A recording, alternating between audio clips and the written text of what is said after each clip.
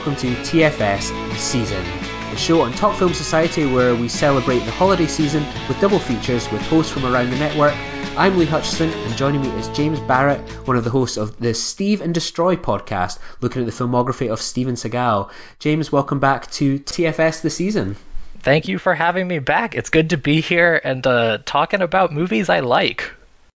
Yeah, we were just talking that off air that your first double feature that you did was Jingle All the Way 1 and 2, and I remarked that you're probably the only person to have ever watched Jingle All the Way 2, so yeah, that's definitely going to be an achievement. You're going a bit more mainstream with this double bill. Yeah, a little less indie. Yeah, so for the fifth day of Christmas, we're celebrating with the family, the Scott family, that is Ridley Scott and the late great Tony Scott, and reviewing Enemy of the State and Prometheus. So first up, we're going with Enemy of the State. So a hotshot Washington criminal lawyer, played by Will Smith, becomes the target of rogue security executive videotaped in the act of murdering a congressman when an incriminating tape is slipped into his shopping bag by a videographer who is fleeing the executive's assassins. So James, was this a first time watch for you, or was this diving into sort of a bit of a rewatch? No, this is definitely a first time watch for me. Actually, part of what appealed to me about this double feature, though, is it's something that's been on my watch list for a while. It's one I've been meaning to get to, so I was like, this will make me watch it. This will really push me over the line instead of me just being like, I should watch that someday. But it was a first time, for sure. Yeah, this was the first time I'd watched it probably since maybe the year after it came out. I remember renting this one on VHS from Blockbuster Video, like a Saturday night rental.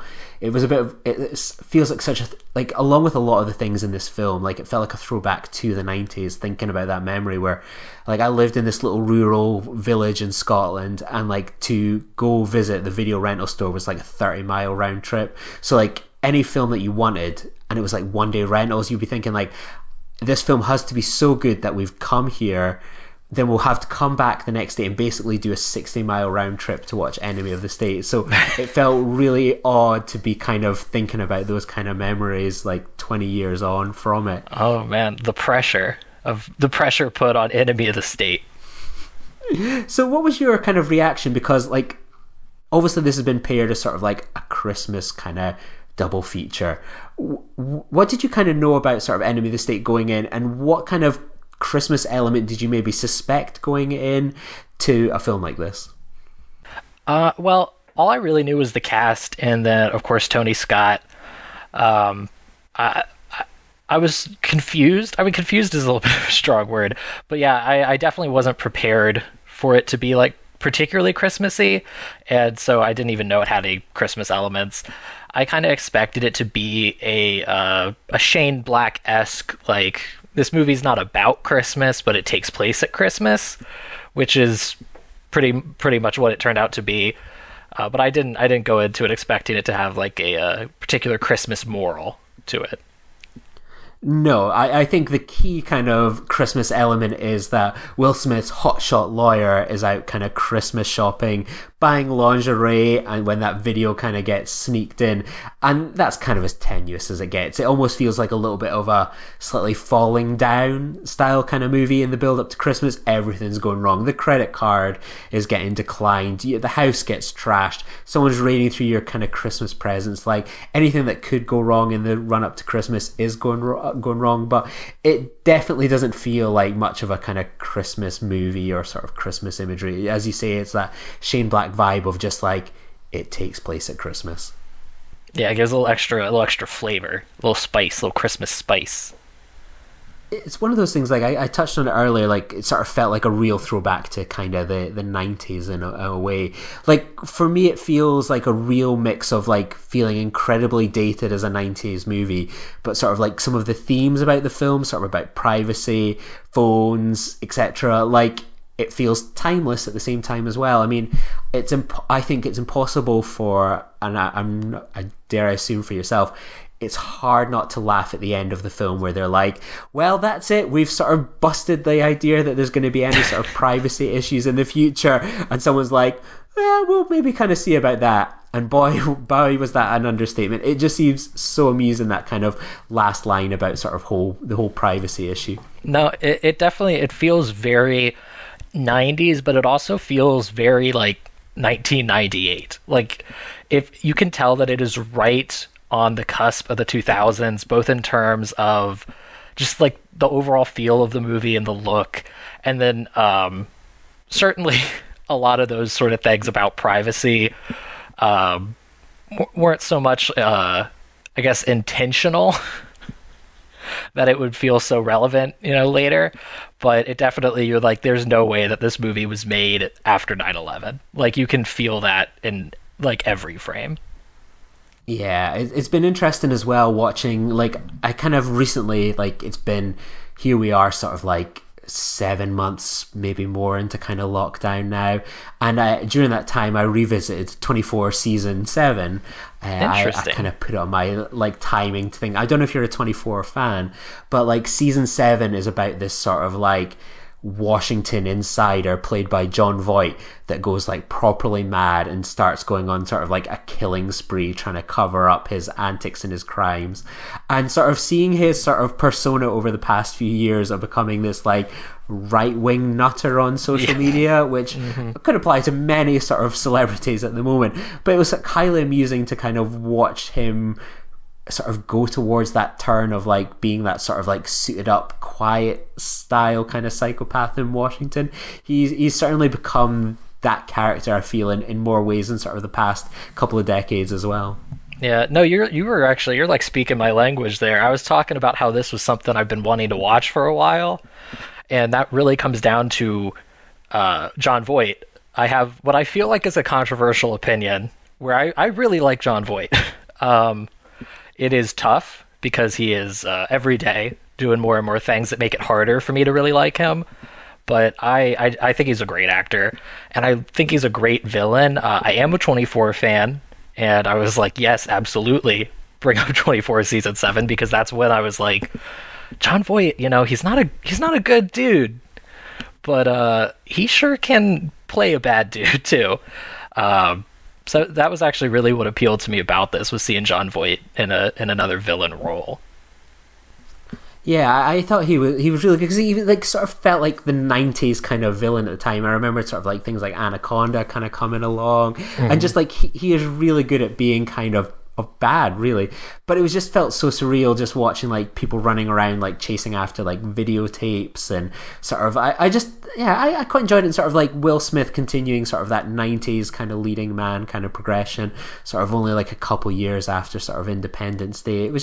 It felt nice to watch. But I think what surprised me, probably going in a little bit to Prometheus as well, was like the film was like 2 hours 12 minutes. Like, that film has no right to be 2 hours 12 minutes. Like, I reckon Enemy of the State would probably be better if it was like this lean kind of 90s 90-minute kind of film. It just felt like it was a bit on the bloated side at points. No, I 100% agree. I think that like they've got to either go like a tight 90 or just go all in and make it like 3 hours, but throw in a lot more kind of in-depth backstories and kind of spend a lot more time with these characters, because it does have a lot of moving pieces. But like I think that things like we spend a good amount of time with Jason Lee as that videographer, and then you don't really spend that much time with any of the other supporting cast. Like you get close with like Jack Black, but he ends up being a pretty important part of the movie. And I just felt like if we had spent more time delving into all of those kind of more minor roles, then it would justify that runtime more, and you could actually go over. But as it is right now, I was feeling that runtime by the end. I was feeling it. You feel talk about it as well. Like, Gene Hackman is like, I thought he was going to be in it much more than he was. Like, he sort of comes in about sort of halfway through, and then sort of seems to dip in and out for like periods of the film as well. Like, I was really surprised about that, kind of going back to the film.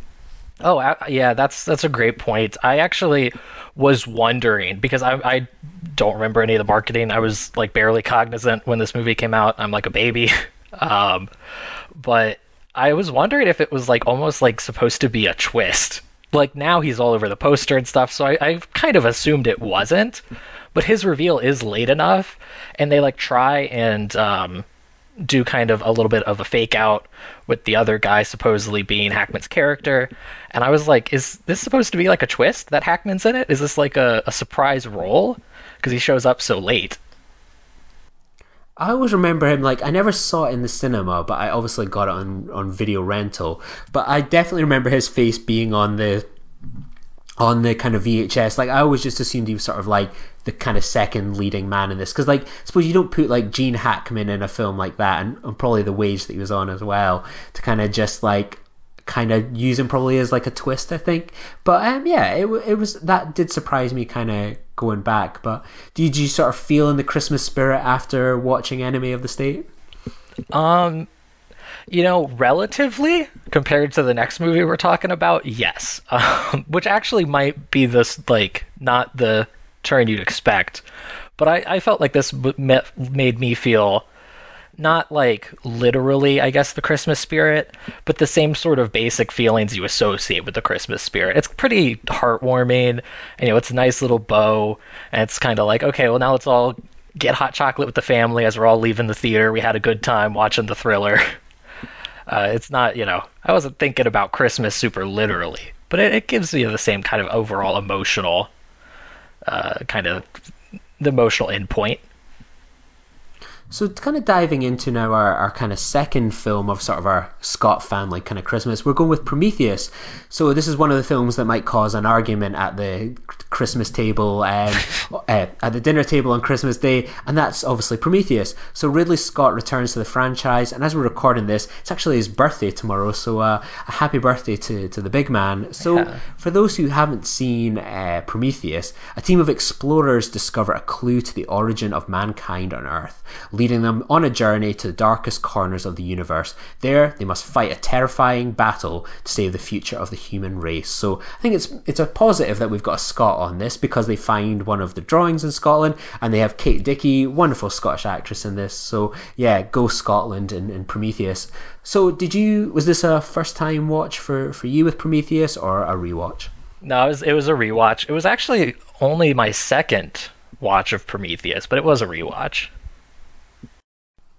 Yeah, this was a rewatch for me. I've watched this kind of multiple times now. Like, here in the UK, like, we've rarely had sort of kind of midnight features for the, until kind of relatively recently in sort of history. Like, it used to be a thing like the 70s and 80s, but it was never a thing where like you would have like the Thursday night previews that you do in America, or like everything's guaranteed a big midnight release in America. Like, Prometheus was one of the first movies I went to see at midnight, and I was incredibly hyped for this. Like, talking about the marketing for Enemy of the State, I could not have been more hyped as an Alien fan for Prometheus. Those trailers, the little mini films, the return of Ridley Scott. And I remember coming out of that movie being like, oh, that's not what I expected. Huh.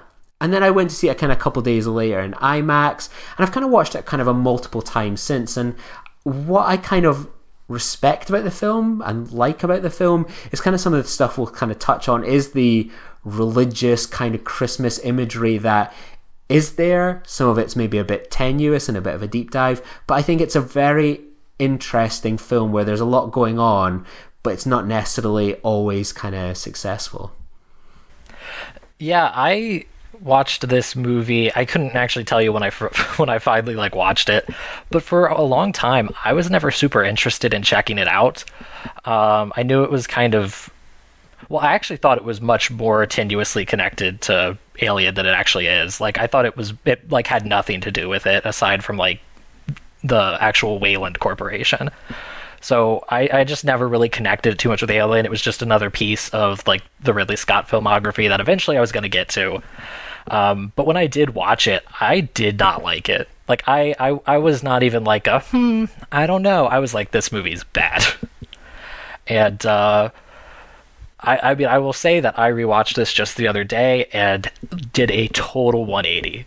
Like, I loved it. I was blown away by how much I had changed my perspective on it in the past few years. I loved it. What's changed for you this time, James? What has turned it from a like, I hate this, to I really quite like this? This is like blowing my mind.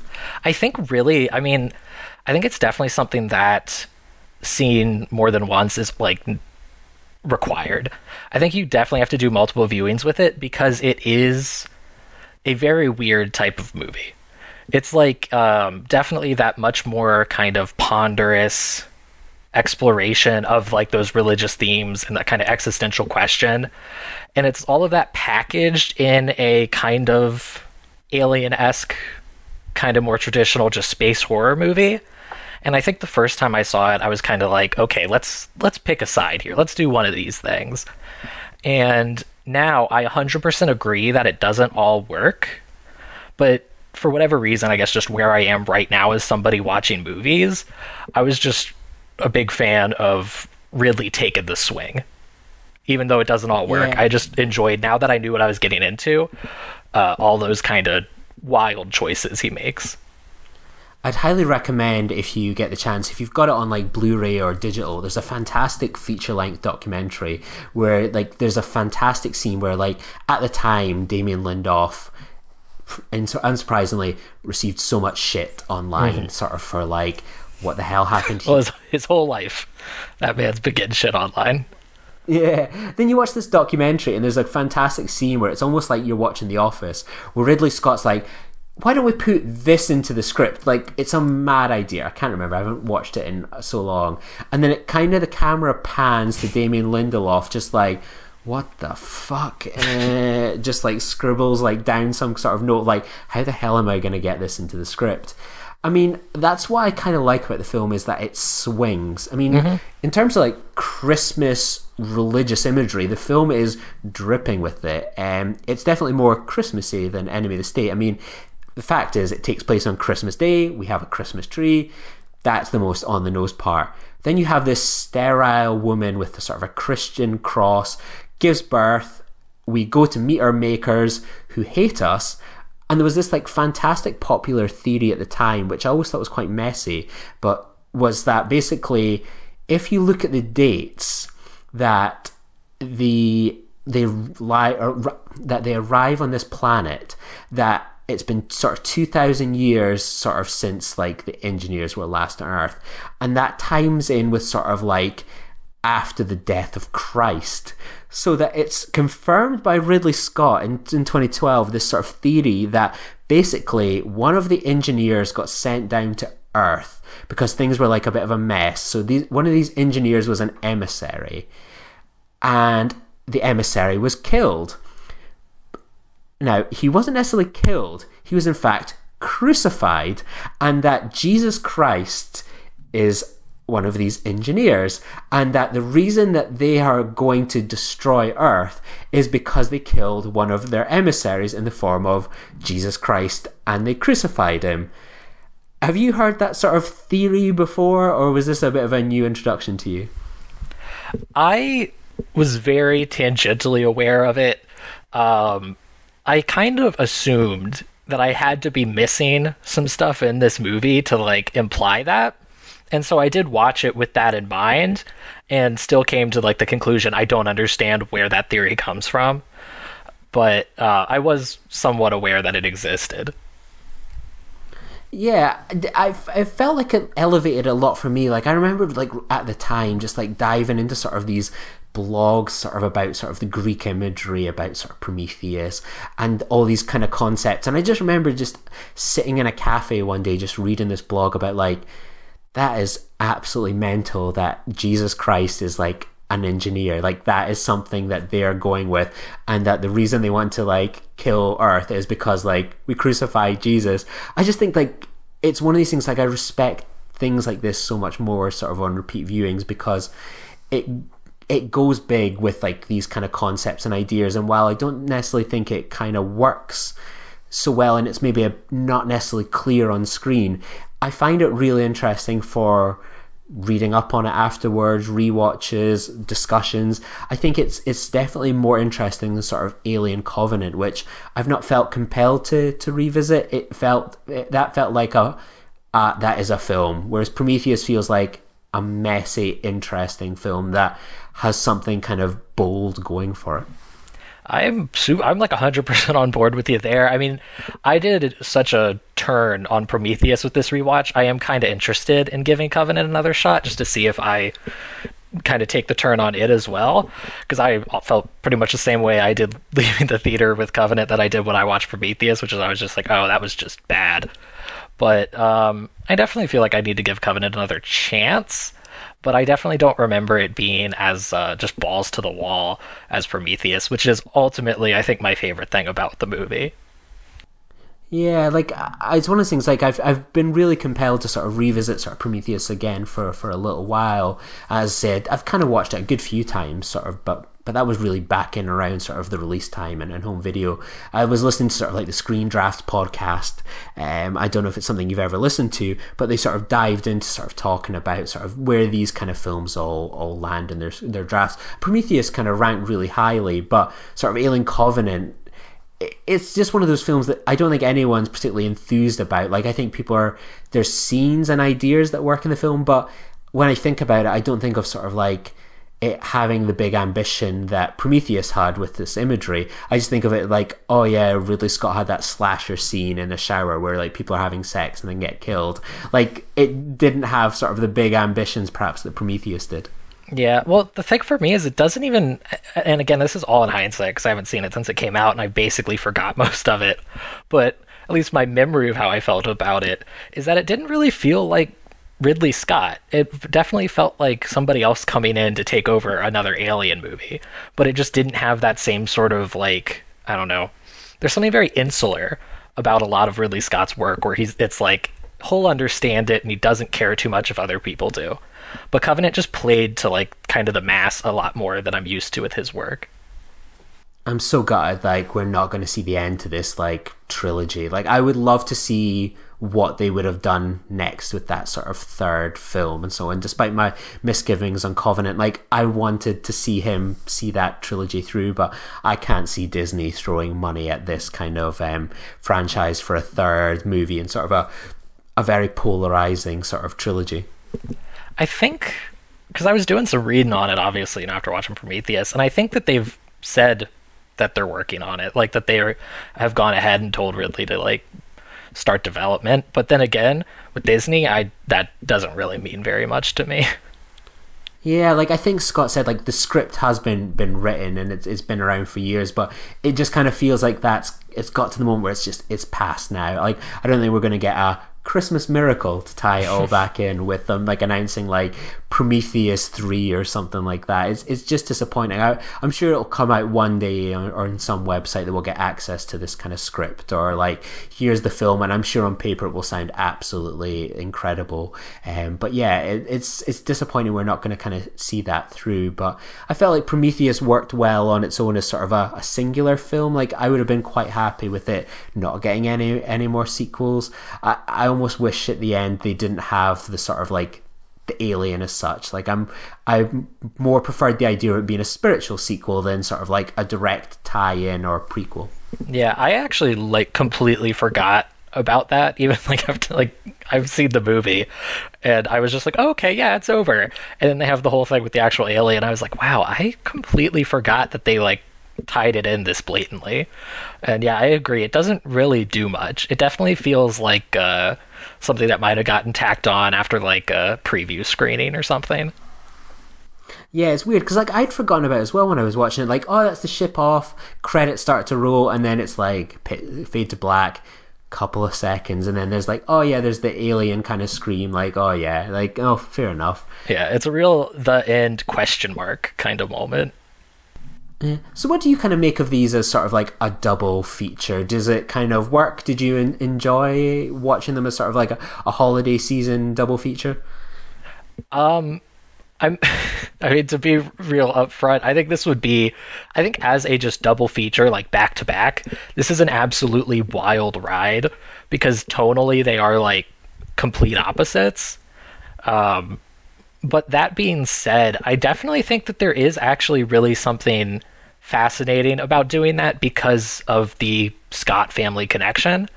I mean, I don't know if you could really pick two movies that would better show kind of what different filmmakers the two of them were. I mean, you could definitely pick like pulpier Tony Scott movies, but I don't know if necessarily a pulpier one would encapsulate a lot of like what he did. And I think Enemy of the State, at the very least, definitely feels like a Tony Scott movie. And Prometheus sure as hell feels like a Ridley Scott movie. Yeah, it feels like an interesting kind of double feature as well. Like Enemy of the State feels like sort of that kind of 90s movie, sort of like throwing money at kind of stars, big action, like it's very visceral.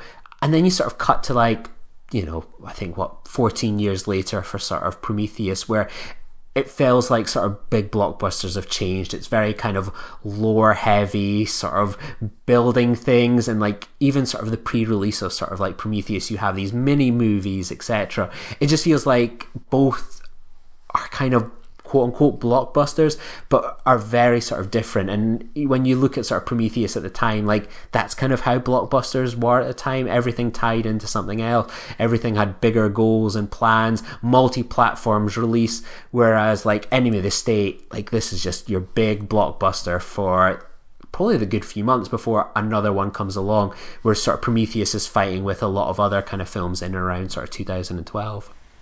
Yeah, no, that's definitely a great point. That's a great way to look at it. Absolutely. So kind of we mentioned at the sort of top of the show, you've got your own podcast here on the network. I don't even know what I'm doing here. I'm like a friend of the shows or network. That's what I'm here to do. So I do not have a show to plug on Talk Film Society. Is your kind of your Steven Seagal podcast out yet, or is that something we've got to kind of look forward to on sort of the Patreon or the feed in 2021? So you can definitely go on patreon.com/talkfilmsociety and check out the first 10 episodes. There will be a release on like the main podcast feed, but it's still kind of TBD when that's going to go down. Me and my co-host Dylan have been watching a Steven Seagal movie pretty much every week since the United States went into a pretty countrywide lockdown. So that was like a long time ago, many months ago. So we're just still racking them up, and eventually they will be heard. I cannot wait to see your letterbox stats at the end of the year. Those are going to be pretty wild for watching all these Steven Seagal films. I can't think about it because I take my letterbox stats too seriously, and I know that at the end of this, he will be my most watched actor, and it breaks my heart. I know it doesn't matter. I know it's a metric that means nothing, but it like makes me genuinely sad to think about. If you want to check out, like I do a couple podcasts as well. One called Filibuster, which is a general film and geek podcast. And for fans of Talk Film Society, they might be more keen on the other one, which is the A24 project, which we are kind of 90 episodes in now. We go through the entire filmography of A24. So we've completed the films. We're now waiting for them to release more, and we're kind of looking at the sort of TV shows now. But along the way, we've had interviews with David Lowry, Robert Eggers, Trey Edward Schultz, Sterling K. Brown, and people like that. So do check that out if you get the chance, if you've completed sort of Talk Film Society. But if people wanted to reach out to you and talk about buying what lingerie to buy for Christmas, or was Jesus Christ sort of an engineer, I would love to see like Christmas cards with like, instead of white Jesus on it, engineered Jesus, like on people's mantelpiece and stuff like that. I am determined, like I want to see someone doing that as a Christmas card. Where can kind of people reach out to you on like social media, James? Yeah, so you can find me. You can just find me at the Steven Destroy Twitter, which is at Steven Destroy. STEVEN, like Steven and Steven Seagal. And you can also send us emails at stevendestroypodcast@gmail.com. You can send us emails about anything. It can be about lingerie. It can be about Jesus, engineer or not. You know, we'll take whatever emails you got. And you can find me on Twitter at LeeHutchison_. So thanks very much to James for joining me, and I hope everyone that's listening has a wonderful holiday. Wear a mask and take care. All the best. Bye.